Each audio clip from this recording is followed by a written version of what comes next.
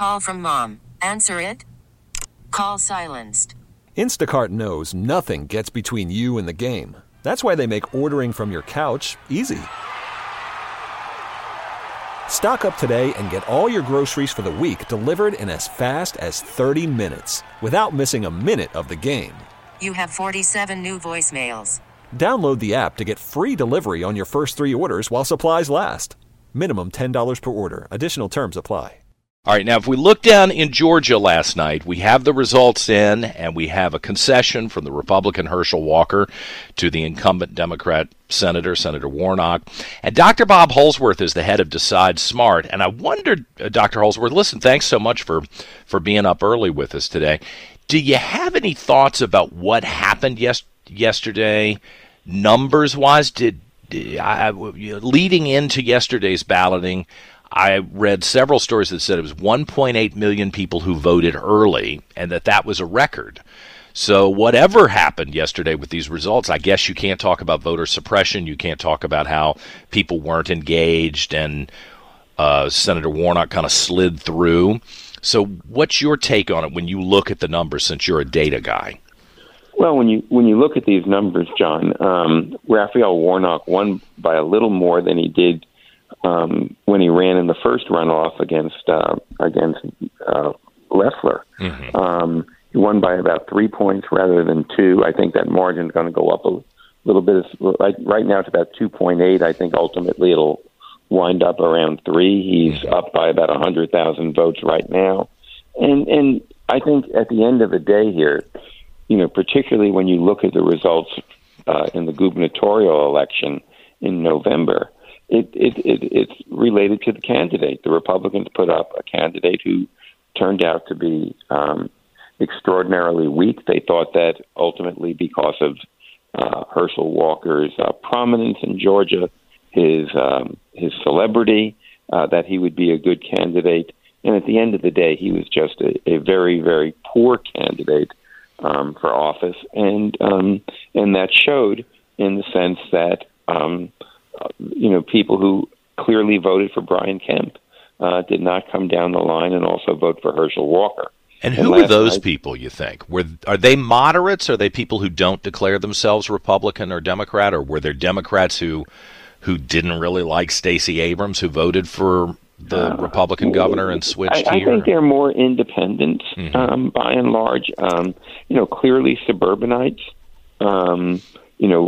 where people voted for Kemp, and then, as I said, we don't know whether they turned around and voted for Walker or just didn't vote completely. Yeah. But at the end of the day, this was another case where you had a person picked primarily, but not entirely, because most of the Republican Senate establishment went along with this, by Donald Trump, that was not a strong candidate. So Republicans have to look at 2022 in the Senate and say, boy, there were some missed opportunities here. Mm-hmm. A missed opportunity, particularly in Pennsylvania, a missed opportunity in Georgia, even more so, I think, than Pennsylvania, and then probably a race that they had a chance at. They may not have ever won in Arizona. Mm-hmm. But certainly Georgia and Pennsylvania look like tremendous missteps for the Republicans in picking 2 celebrity candidates who, by and large, were not people who had a record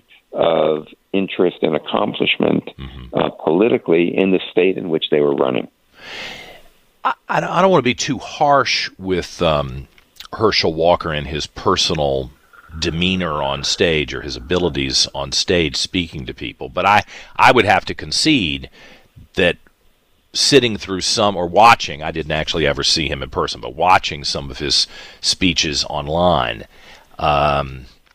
he didn't really inspire confidence in his speeches. And I don't know the guy. I mean, I just know he's famous from football, but even that doesn't move me. Is that the fundamental problem here, or did those allegations about abortion, you think that suppressed some of the Republican vote, that was just a bridge too far? All of one kind, because they had to do with how he responded. And by and large, John, I don't know the man. I'm not going to say that I'm not a psychiatrist or a psychologist. But at the end of the day, this was a person who just did not seem to have the basic qualifications in terms of candidate quality on this front. He spoke about having had mental illness in the past. He said he was cured. There were some questions about, his basic competence as a speaker, his basic knowledge about political issues. There were any number of issues that were raised about him that he couldn't really succeed on. At the end of the day, politics is still pretty tribal today, and so he was going to get people who were going to vote for him because of his contribution to the team, you might say, rather than the contribution that he could make as an individual. But that wasn't enough to carry him in this election. And as you saw, Brian Kemp won against Stacey Abrams very, very handily. And, Walker lost by about 1 point in the general election, and then worse last night. Yeah. It deteriorated because ultimately what was the real motivating factor for the people who voted for him in November was to try to get a Republican majority in the Senate. And when that was no longer possible, there was even a little more of a drop-off for him. Yeah, well, it's one reason I didn't send money. I mean, man, I give this campaign credit. Every couple of hours I was getting a solicitation for money, and I thought, yeah, got to stop the bleeding here, especially around the holidays.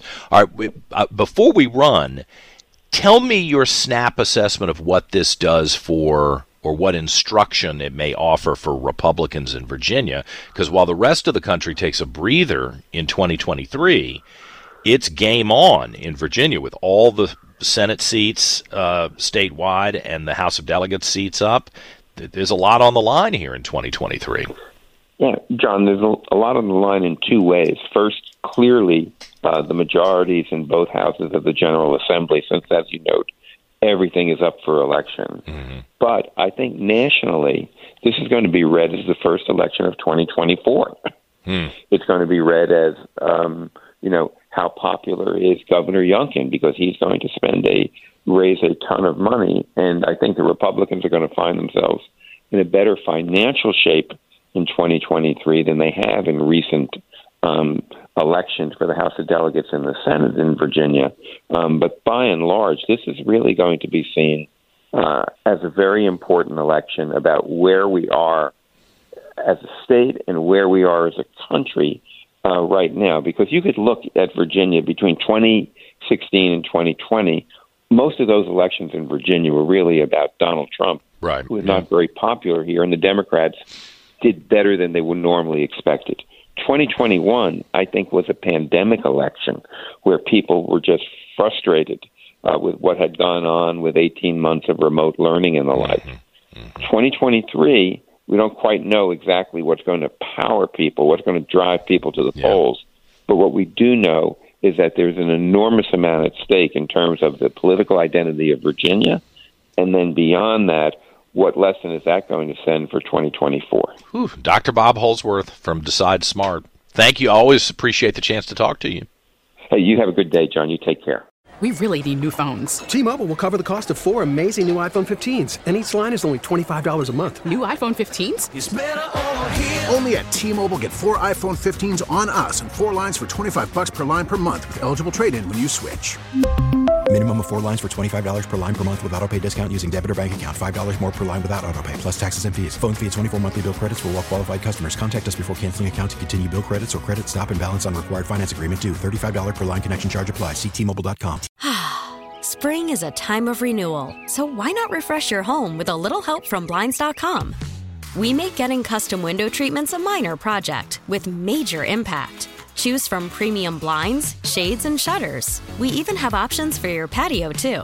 Blinds.com invented a better way to shop for custom window treatments. There's no pushy salespeople in your home or inflated showroom prices. Our design experts can help you find the perfect window treatments on your schedule. We'll even send free samples directly to you.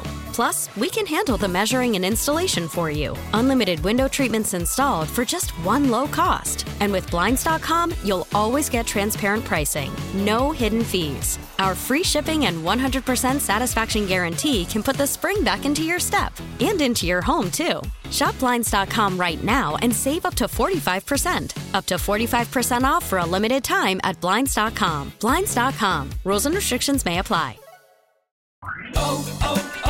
O'Reilly. Protect your vehicle's engine with a full synthetic oil change and save with Mobil 1 at O'Reilly Auto Parts. Purchase 5 quarts of Mobil 1 full synthetic motor oil and receive a $10 O'Reilly gift card after rebate. See store for details. With your Mobil 1 purchase, you'll also receive 2 times points during O Rewards Bonus Points Month at O'Reilly Auto Parts.